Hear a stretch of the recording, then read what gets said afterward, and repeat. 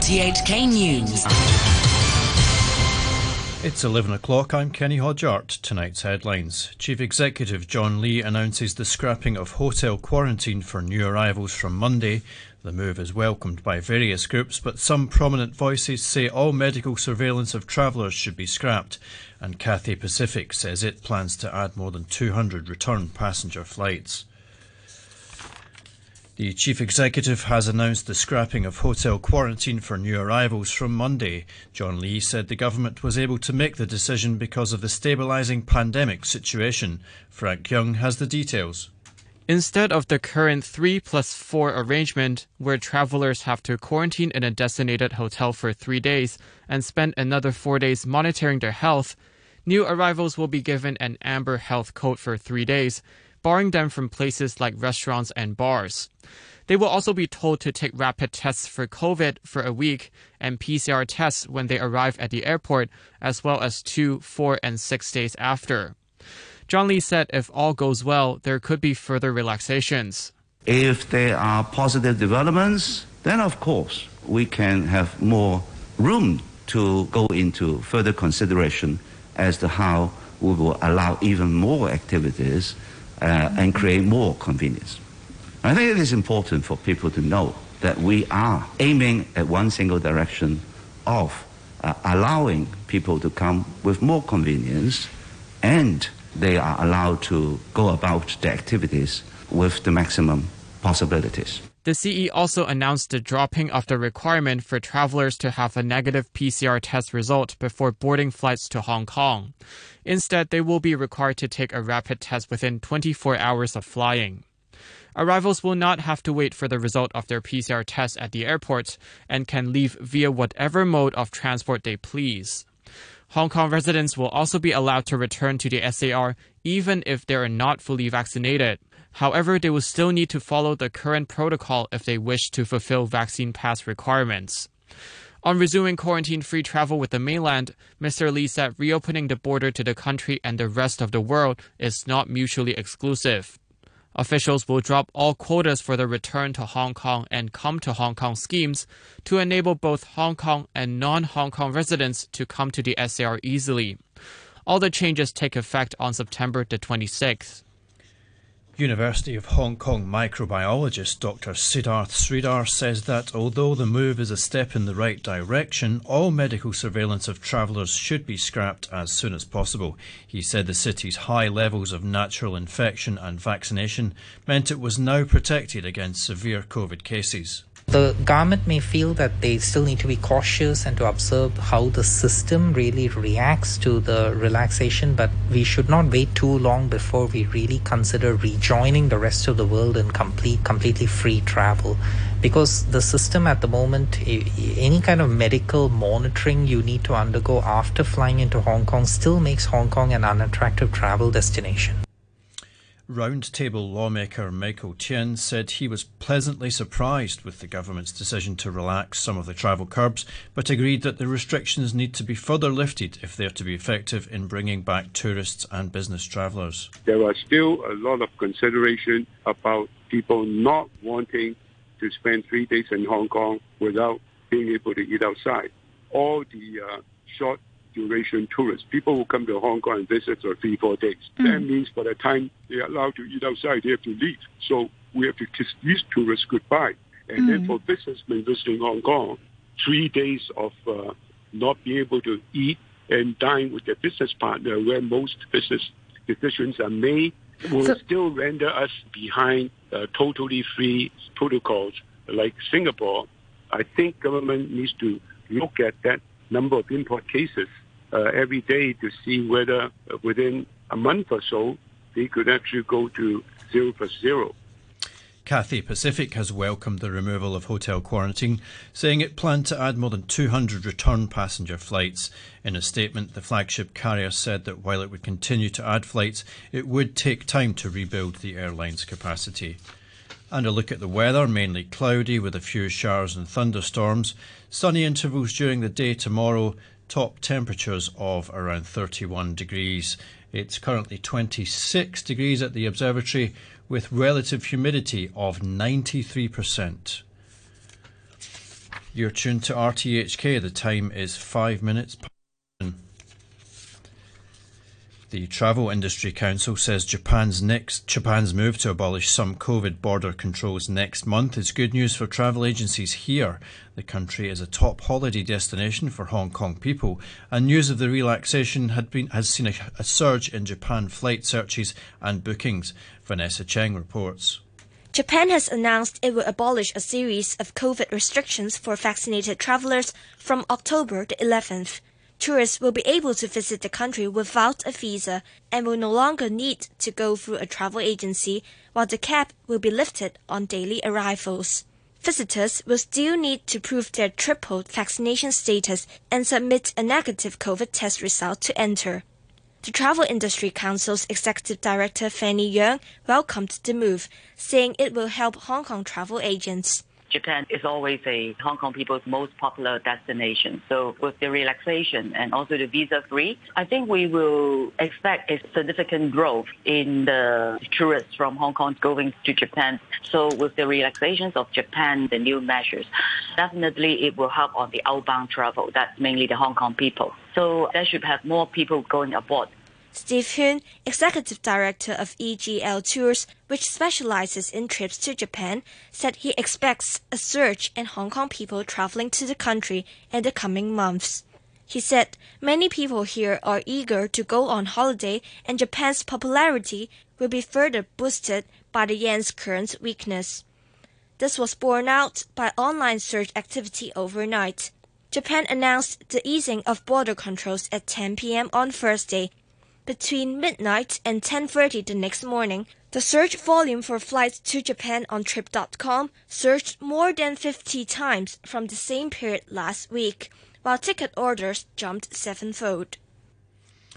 The former Vice Public Security Minister, Sun Li-jun, has been given a suspended death sentence by a mainland court. He was found guilty of corruption and other crimes, as Damon Pang reports. Sun Li-jun faces life in jail after the ruling handed down by the Intermediate People's Court in Changchun in Jilin Province. His death sentence will be commuted to life imprisonment after 2 years. The court also deprived the disgraced former official of political rights for life and confiscated all his personal property. The 53-year-old former Deputy Public Security Minister was found guilty of corruption, manipulating the stock markets, and illegally owning 2 firearms. Sun was found to have abused his power in a number of influential positions between 2001 and 2020. He pleaded guilty in July to accepting more than 646 million yuan in bribes. Sun's sentencing came a day after former Justice Minister Fu Zhenghua, who was accused of colluding with Sun, was slapped with similar penalties. A court near Beijing has sentenced a man to 24 years in jail over a vicious attack on 4 women at a restaurant in June, along with other crimes. The attack was caught on video and raised concerns about the safety of women in China. Wendy Wong reports. The Guangyan District People's Court in Hebei announced the sentence of the culprit, Chen Jizhi, in a statement. It said he was the ringleader of a criminal gang and had conducted criminal activities for years. The court also sentenced 27 others to jail terms ranging from 6 months to 11 years. The charges against them include opening casinos, robbery, assisting in cybercrime activities, picking quarrels, and provoking trouble. Authorities launched an investigation into Chan after the video came to light, showing he and other men beating up 4 women at a barbecue restaurant in a nearby city of Tanshan in June. The men spared no force, using glass bottles and their fists to attack the women and even throwing a chair. 2 of them required hospital treatment for their injuries. The violence is said to have begun after one of the women rejected Chan's advances. It set off a wave of revulsion and public anger, with many women on the mainland raising concerns for their personal safety.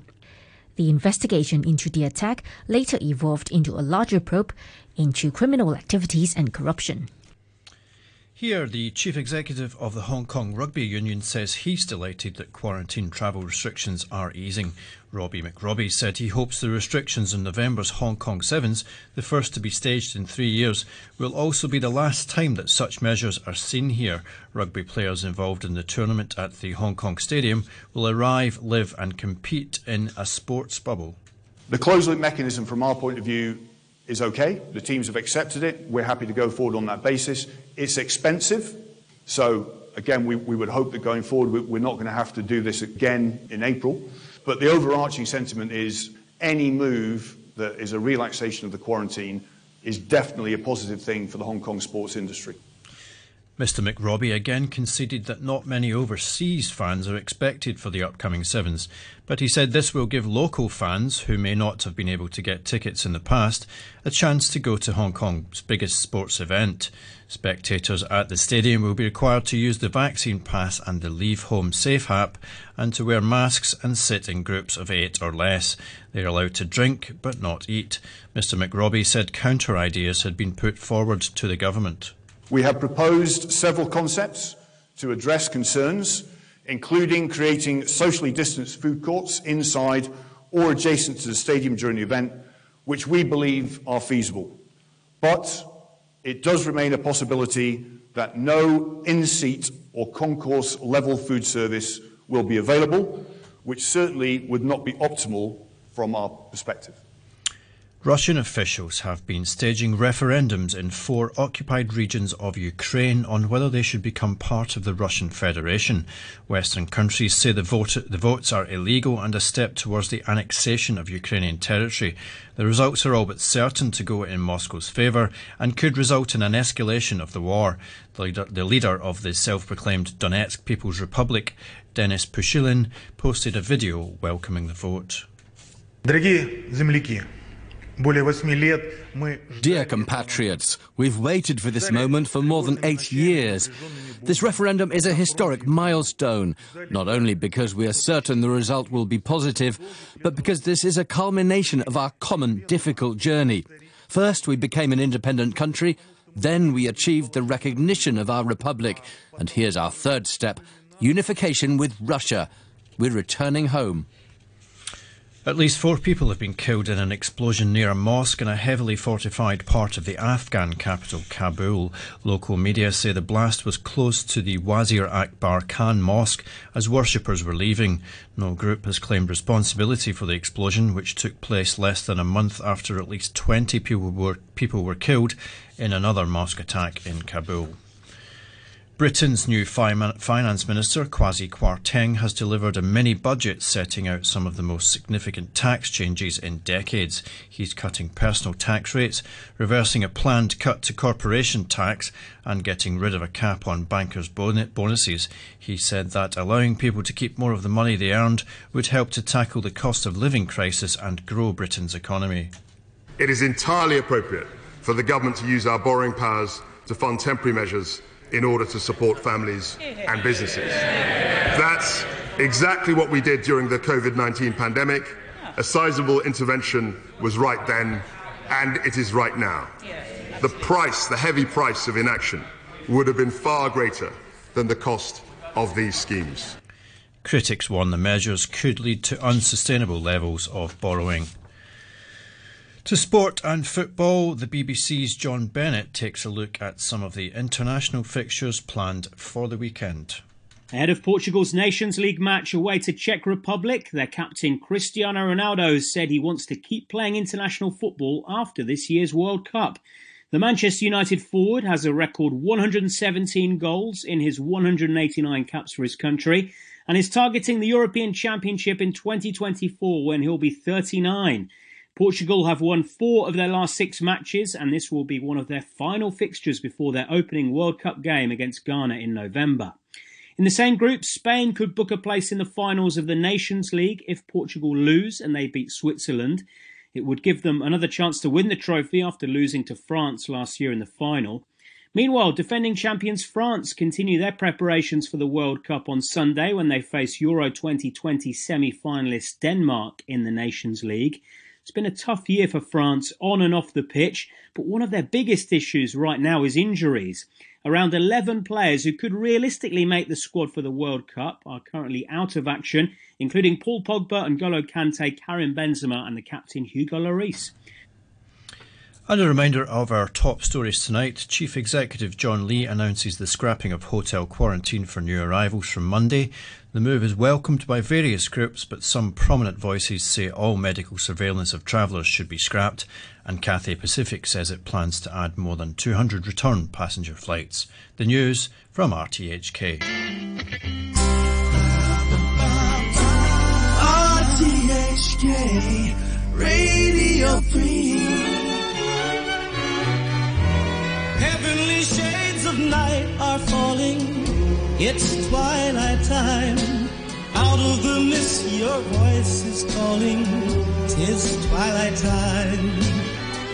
When purple-colored curtains mark the end of day, I'll hear you, my dear, at twilight time.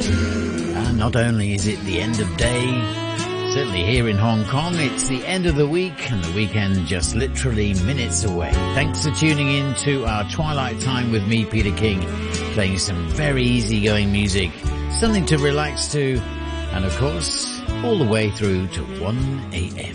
Together at last at twilight time.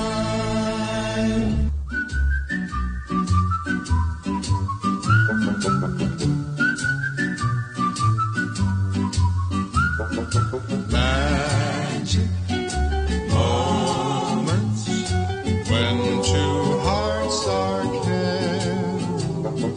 Magic moments, memories we've been sharing.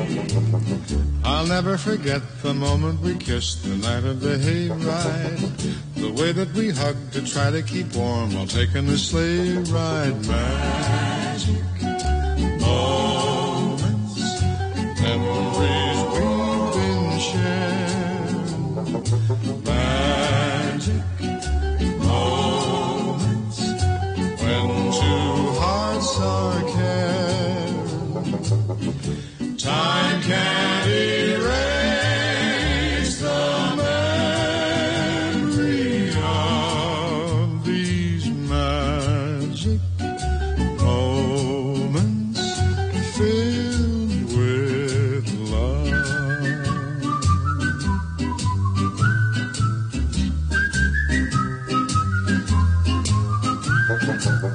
The telephone call that tied up the line for hours and hours. The Saturday dance, I got up the nerve to send you some flowers. Magic moments, memories we've been sharing.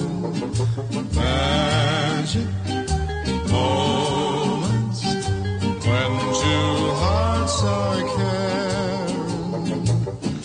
Time can't erase the memory of these magic moments filled with love. The way that we cheered whenever our team was scoring a touchdown. The time that the floor fell out of my car when I put the clutch down. The penny arcade, the games that we played, the fun and the prizes. The Halloween hop when everyone came in funny disguises. Magic moments filled with love.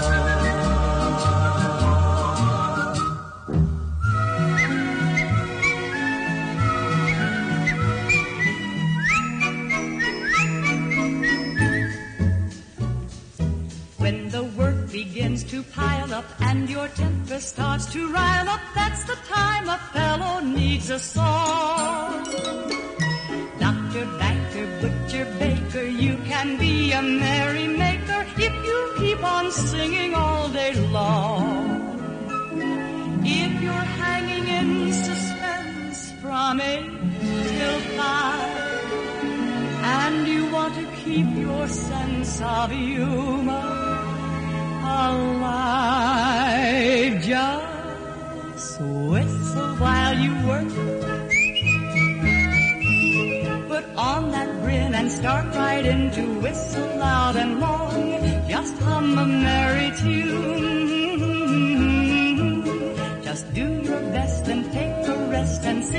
yourself a song. When there's too much to do, don't let